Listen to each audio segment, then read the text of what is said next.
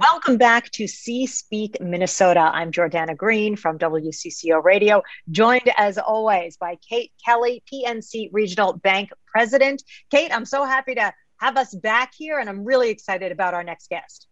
Me too. This will be terrific. Thank you, Jordana. You got it.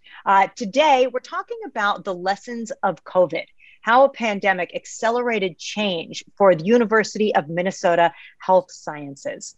And joining us now is Dr. Jacob Tolar. He is a PhD and Vice President for Clinical Affairs and Dean at the University of Minnesota Medical School. Dr. Tolar, we are thrilled to have you on the program today. Thank you. Thank you, Kate. Thank you, Jordana. At the end of 2019, that was, just a little over a year ago, the health sciences schools at the University of Minnesota, including the medical school, where nearly 70% of the state's physicians were trained, were completing a reflective look, a look back at their work. They were looking deeply at how they would drive forward all of the changes needed to ensure their graduates and their research were serving the health needs of the state. Things really changed 14 months ago, but we are going to look back and look forward today. As you mentioned, Jordana, we have with us today Dr. Jacob Tolar from the University of Minnesota. He leads the U of M Medical School and Clinical Affairs. Dr. Tolar has built a reputation as being innovative and energetic as a leader on behalf of the health sciences. Dr. Tolar, welcome again. We're so thrilled to have you with us. It's delightful to be here today. And I can tell you that the beginning of the COVID-19 was stunning.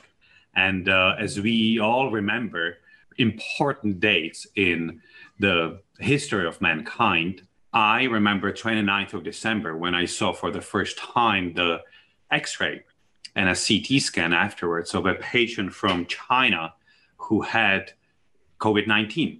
And when we look at the X-rays, usually we look at the black and white. The black is where the air is, and the white is where the tissue of the lungs is. And having seeing a lot of black is usually good, but I saw very little of that. So what was in front of me was a realization that there is a condition that may be much more devastating and much more impactful than we have seen before. So what I've done when we came to the New Year's, I called my team together and shared this with them. And as I always do, it is really the people around me that do all the work and all the really creative thinking. And what came out of that was a plan to build a bandwidth with which we can respond. So everything we do at the medical school and the practice at the M Physicians and the M Health Fairview, what we do is, as other clinicians and other healthcare systems do, we serve our patients, and we are in the mindset and skill set in a way that we build the reserves, that we build what needs to be done. So we had the first meeting was on the 11th of January, and so we had like 3 months before the first patient was diagnosed in the state of Minnesota. That was on the 6th.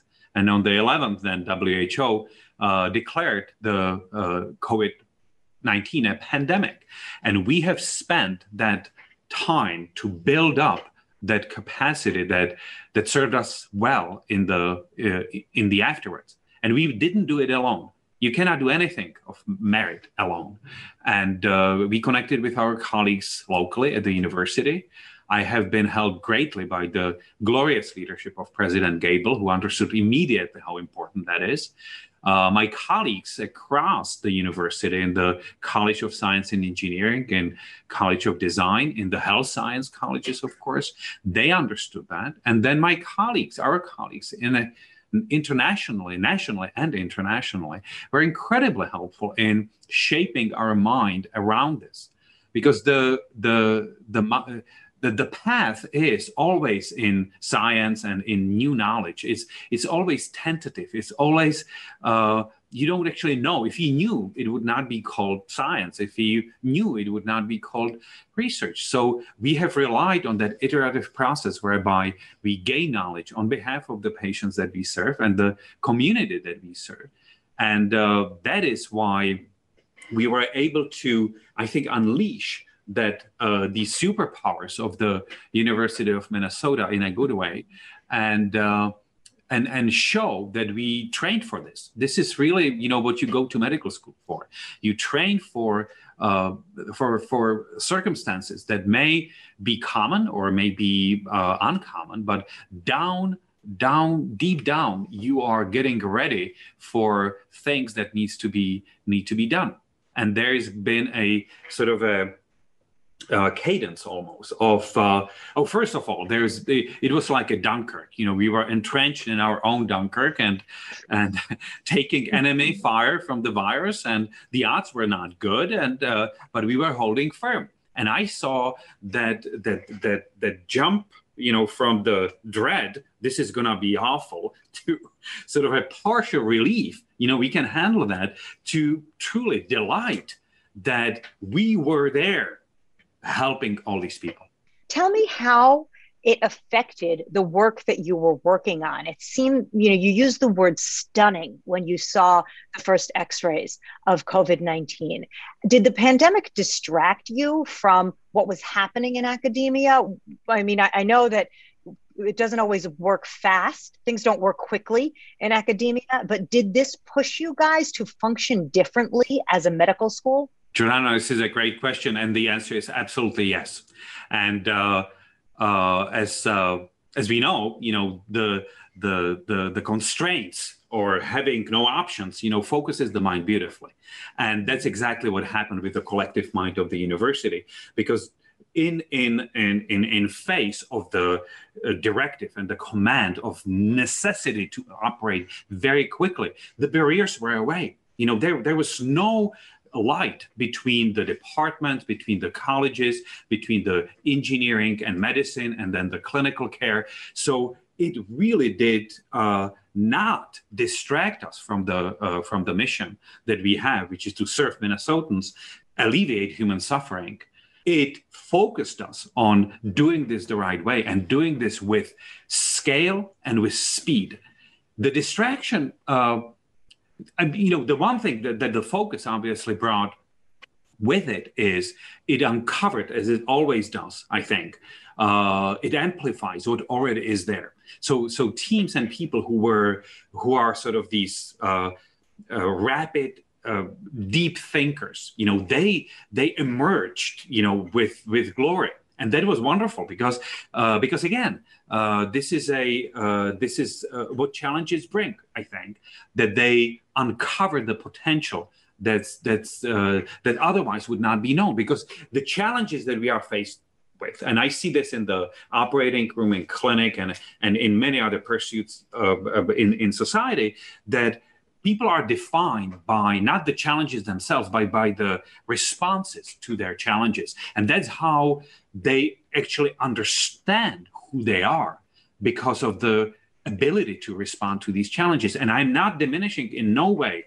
the profound tragedy of more than 500,000 people dying of this disease in the United States, and the personal anxiety and loneliness that has come in its wake for people that were indirectly affected, perhaps, by the COVID-19 pandemic. Of course, everybody responds in their own way, but the one thing that it unleashed was the capacity of acting in the presence of something that is helpful to others.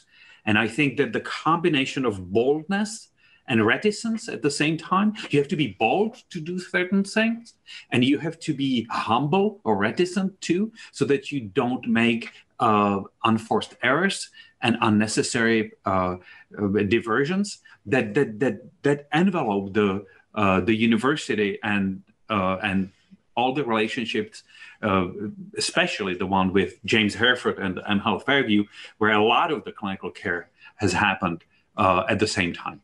That's amazing. Dr. Toller, in what ways did changes actually happen faster than you thought possible? Many. Many, Katie.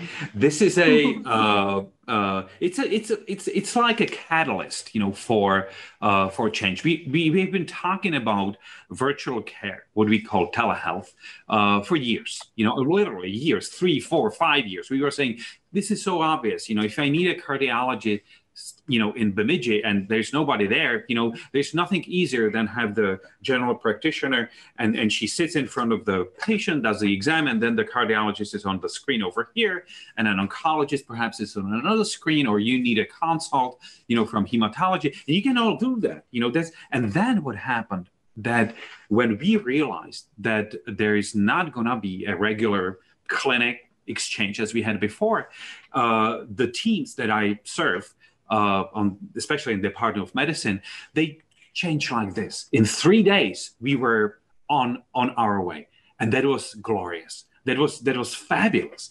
Just to see this. And then what happened was what almost always happens, that we were learning from our patients. This is what we need. This is what we need to understand. And I think that the community was sort of learning from us. Help us do this together. It was a classic example of a co-creation of healthcare, which I personally think is absolutely essential. And it is, some of the consequences are not intended and positive. We always talk about these revenge effects of something. You do something and it backfires like a boomerang, but some of them are favorable. And the favorable one, which I have been so glad to see, is access to healthcare. So we have been, the whole United States, the whole world, in fact, is struggling with how we enable access to healthcare to people who don't live close to big hospitals and big cities. And here you had a tool. How to do this. And that was fabulous. The other thing is that comes, I was rounding in Regis Hospital this morning with Mark Welton, the CMO of Fairview, and it was his idea to come with the COVID-19 hospital. So again, in retrospect, everything is simple and obvious, right? But at the time, it was not. We were the first place, to my knowledge, internationally that had that cohorting idea, and we had been able to put patients in the same hospital, which is absolutely transformational. It's not just the usual public policy kind of way that you don't get infected.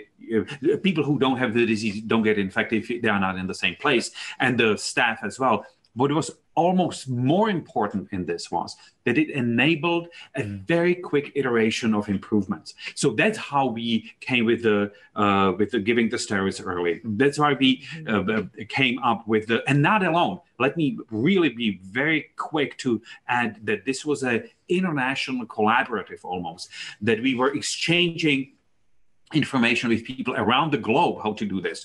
So the steroids was one, the positioning of a patient, the ability or almost the necessity to support on a ventilator people earlier than usually we would.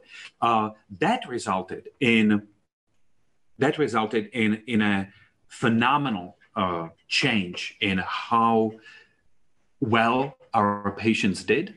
And it's almost horrific to think back what our percentages of survival were at the very beginning. And in early October, we were in the high 70% for the survival on our ICU unit, which I think is really the best one that we have known internationally. Oh, it's amazing. Yeah, I know. I'm astounded by that and proud and thrilled to hear how this pandemic promoted sort of this global camaraderie, this global teamwork. But I imagine that also happened within the university. Dr. Tolar, I remember on my show here at WCCO Radio, we had a team from the College of Engineering and Design come on and talk about how they, taped together a ventilator from the Home Depot. And then and they were putting the blueprints online as part of that global community so people could make them in their home, really, if they needed it. So talk to us a little bit also about how your organization brought down those walls and worked as a team that maybe you wouldn't have done before the pandemic. Oh, this is a great question. Thank you. So I think that academia is one of the best places you can possibly be. And this is not being critical of others, but we all self-select in, where we try to be and what we try to do. And I always was admiring the wealth of information and that you get at the university. And the University of Minnesota has been, one of the best examples of this. And I have worked at two different universities on the other side of the Atlantic before I came here about 30 years ago. And I am daily amazed, how profoundly equipped with research and development capacity University of Minnesota is. And it has come to a reality with what you are asking, with how we cross the border. So I had a couple of things that are happening. It's almost like a random walk. Sometimes for some of the professions. So I had a cardiac surgeon who could not really perform her craft, at the time when we had to stop, some of the procedures that we typically would do. And she went to College of Design and helped with building the masks that we wanted. I had an orthopedic surgeon who, again, elective orthopedics was not what we were supposed to be doing. And he was one of the people who was helping that team of anesthesiologists and the engineers from the College of Science and Engineering to put together that ventilator in the toolbox and the ambu bag. I had people that that's another enormous example of this massive humanizing force of the COVID-19 pandemic. There were people that were just coming up with ideas and saying, how can I help? And out of that started things like the algorithm in artificial intelligence that our teams have developed for diagnosing of COVID-19. That was brilliant because it is the computer vision that looks at the chest X-ray is much more accurate to diagnosing, to suggesting the diagnosis of COVID-19 that a radiologist is. And it has no disrespect to humans reading the X-rays. It's a good tool. It's not a decision clinical tool. It's one of the tools in the armamentarium that they can or may not use. But it again started from the collaboration between the computer science, the medical side of things, and so forth. We had an example of we operate what we call MSIM, simulation unit in our new health science and education building.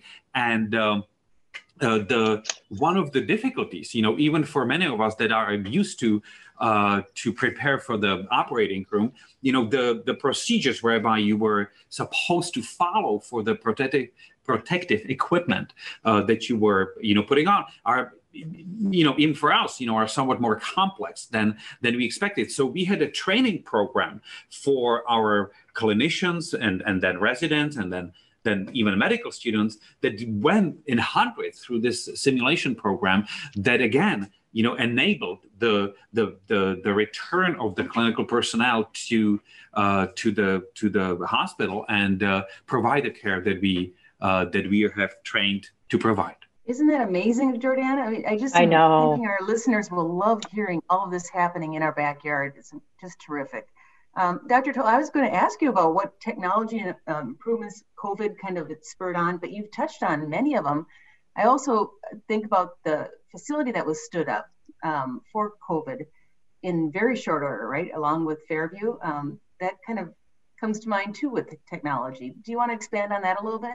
Oh, absolutely. So that was that Mark Welton's idea, that cohorting hospital, the COVID-19 hospital. And Katie, you're absolutely right. It was stood up in 7 days. 7 days. This doesn't happen. Wow. This is incredible. This is, yes. There are some parallels, I think, to the organization and discipline of an army. This was like that. This was you just have certain a certain idea, you have a goal, and you do this as quickly as you possibly can because the people that need it are waiting for this. And that's where the whole idea of the shared consciousness across the system, that everybody understands, this is why we are doing this. This is why you matter, in whatever stations and whatever functionality you live professionally. And that idea of team of teams where the decision making is delegated to the individual on the frontline teams is incredibly important, because that goes to the comment Jordana made, which is that sped up the decision making and made it possible for us to run these pilots, because we cannot understand complex and complicated systems unless we challenge them. So you have to do something. It's like in the ICU. You have to decide, something in a reasonably short period of time, and then you see what response you got, and then you change, and that iterative process, almost victorious feedback loop has been at the source of how we were able to develop a network and the right blend of the support and innovation at the same time. It makes me so proud to hear the contributions that we think our local university has made. Obviously, it's really a global university. But Dr. Tolar, can you talk a little bit about equity in healthcare? Not only are we living through a pandemic, we are also here in Minnesota living through the wake of the death of George Floyd. And this racial awakening has really laid bare some of the inequities that people of color have to access to healthcare. So how has the university responded to providing greater access? That's an essential question for healthcare in general, with or without COVID-19. But and again, like war, it does not bring new issues typically, but it makes them unavoidable. And that is what we have seen with the health equity and COVID-19 pandemic. And we have seen the unequal distribution of hardship, clinical, economic, societal, in the last year. And I think that energized the university and the clinical system, the healthcare system, and Health Fairview, other systems, the community, to really respond in a much more powerful way than ever. And I think that we have been seeing this in the way. So first of all, we have seen that it disproportionately affected the COVID-19, disproportionately affected people of color. This is not just the clinical status. There are certainly, conditions that predispose people to have severe cases of the disease. It was equally important that the access was just not there. And we really need to fix both of these deficiencies at the same time. So the multitude of things that have happened were getting the healthcare to the people that really need it. They may be downtown St. Paul, they may be downtown Minneapolis, they may be in the greater Minnesota. And equally, it was important for us to really have some structure behind it. So we have this mobile health initiative whereby we delivered the care at the time, and now we use the same for the advocacy and delivery of the vaccines. I was yesterday vaccinating, not just visiting, but vaccinating people, our patients, our community members at the Riverside Plaza, and that was again liberating, to be able to bring this to our fellow Minnesotans that certainly English is not their first language. It's not mine either, and their socioeconomic status is very, very different. And I wish you could see how delightful that was, because there is a sense of community in that vaccination center yesterday that everybody should see. This is beautiful. And beautiful. On the larger scope of things, I think that this will enable the good parts of the academia in a way that it has not been put in practice before. Because at least in my view, academia is not a place for politicians, prosecutors, preachers. It is really a scientific environment. And even arts and humanities actually fall in that category when we have this reticence in one way, this respect, this ability to understand, to help understand things around even as difficult problems as health equity is, and then take them in a platform of sophisticated, articulate, respectful discourse to the community, to the society at large. And I think it's a precious place, because with the verbal violence sometimes, with the extreme position, with the biases, it can be desirability bias, it can be confirmation bias. There are many out there. I hope that the academia can serve as a place where the stubborn optimism is gonna come forth and enable the healthcare in the United States to emerge from this dependence on wealth and really be more a right than a privilege. I love that, stubborn optimism. That's key. I love it. Oh, Dr. Toler, you touched on a lot, but is there additional research that you'd like our listeners to know about? The one that needs to be highlighted first is the ability to put forth clinical trials. This university has many accomplishments. One of them is that in 1920s, one of our professors described what a clinical trial is, why it has to be double-blinded. That means that the patient doesn't know what she's getting and the physician doesn't know what she's giving that patient. Randomized, which means, by chance, and we have deployed this and that format has been adopted internationally, of course. So there have been, the clinical trials have really contributed to the knowledge, because there have been medications, hydroxychloroquine, for example, that have been announced essentially in France and in China and elsewhere as this is what you should be doing. And we were the first place that had the honor, the privilege, the opportunity to actually test it and come back to not just Minnesotans, but really everyone, and say, is this good or is this not good? Sort of this dispassionate, passionately dispassionate approach to this. Dispassionate as a scientist, passionate about the outcome, about the necessity of the high quality information coming to the society. So with this, we were able to put together 24 of clinical trials. We were the first place internationally that had trials that were spanning all the severity categories that we see in the COVID-19, and that I think was really helping the international community. The other thing that I'm extremely disproportionately proud of is ability to provide testing.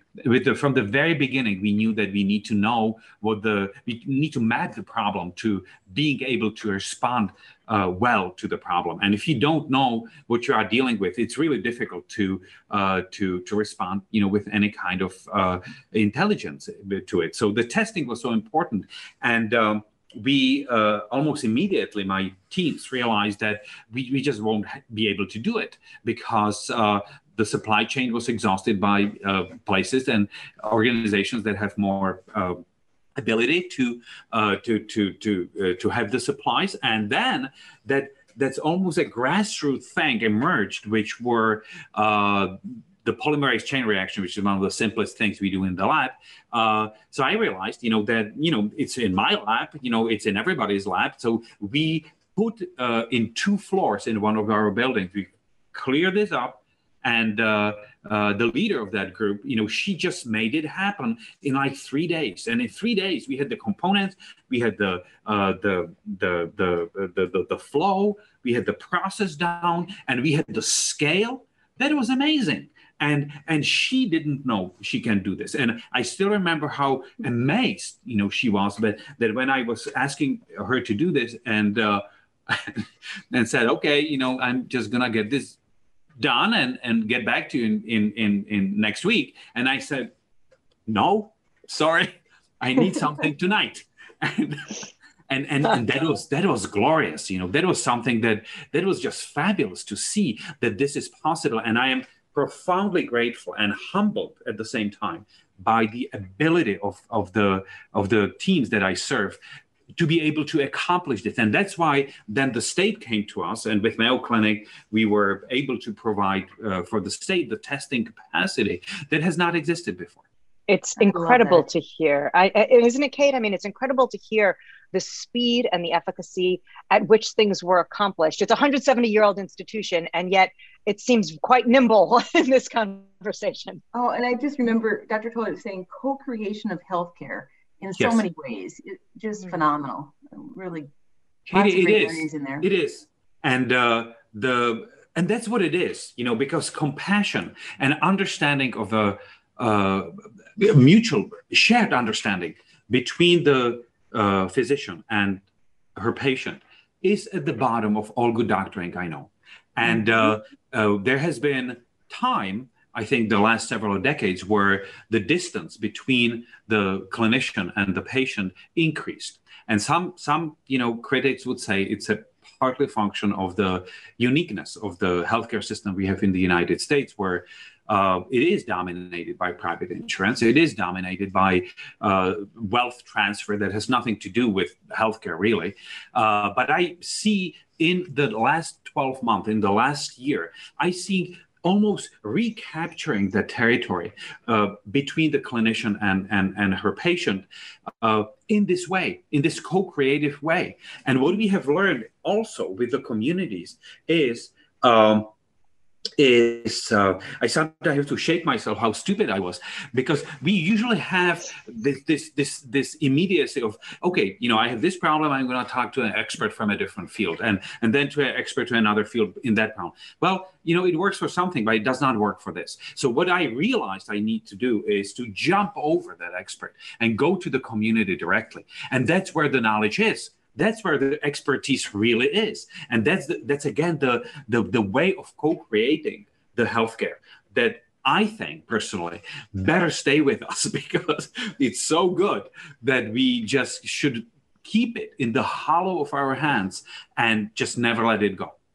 I bet with your leadership, you'll hold on to that. So I have great trust in that. Dr. Tolar, this was a fascinating conversation. And I nobody wanted this pandemic, but it sounds like the university, the lessons that have been learned and the creations that have been made and the strides that have been taken are extraordinary. And we are grateful as a community for your guys being so close to us. Thank you, Dr. Tolar. Thank you, Jordana. Thank you, Katie. It has been an honor to serve. Everything you just said, Jordana, I echo, but a great sense of pride. And hopefully we hold on to all the great learnings that you've highlighted. And there's no better place than Minnesota to do this, I can tell you. Right. I've seen different places. I truly think that what President Gable has put together as a team, as a response team, is one of the best teams I've ever seen, because clinical medicine is a part of it. Science is a part of it. Academic medicine has, in my memory, never done better than in under this adversity, but it really takes the leadership, and it really takes the partnership we have with James Hereford and with others to make this real for people and for the communities. Dr. Jakob Toller, PhD and Vice President for the Clinical Affairs and Dean of the University of Minnesota Medical School. Dr. Toller, we are so thrilled to have you on the program, and thank you for the education. Thank you so much for having me. For who you are. Kate, another amazing episode. I have to re-listen to everything to absorb everything that the university is doing for us locally here and all over the world. I'm going to do the same thing. I think I may have to listen to it twice. It was well, just Kate, great. Yeah. Kate, I want to thank you, and I want to thank PNC Bank for making C-Speak Minnesota happen. You can get us on all of your podcast platforms. Thank you for listening to C-Speak Minnesota, the language of executives. Kate and I will be back next month. Thanks, Kate. Take care.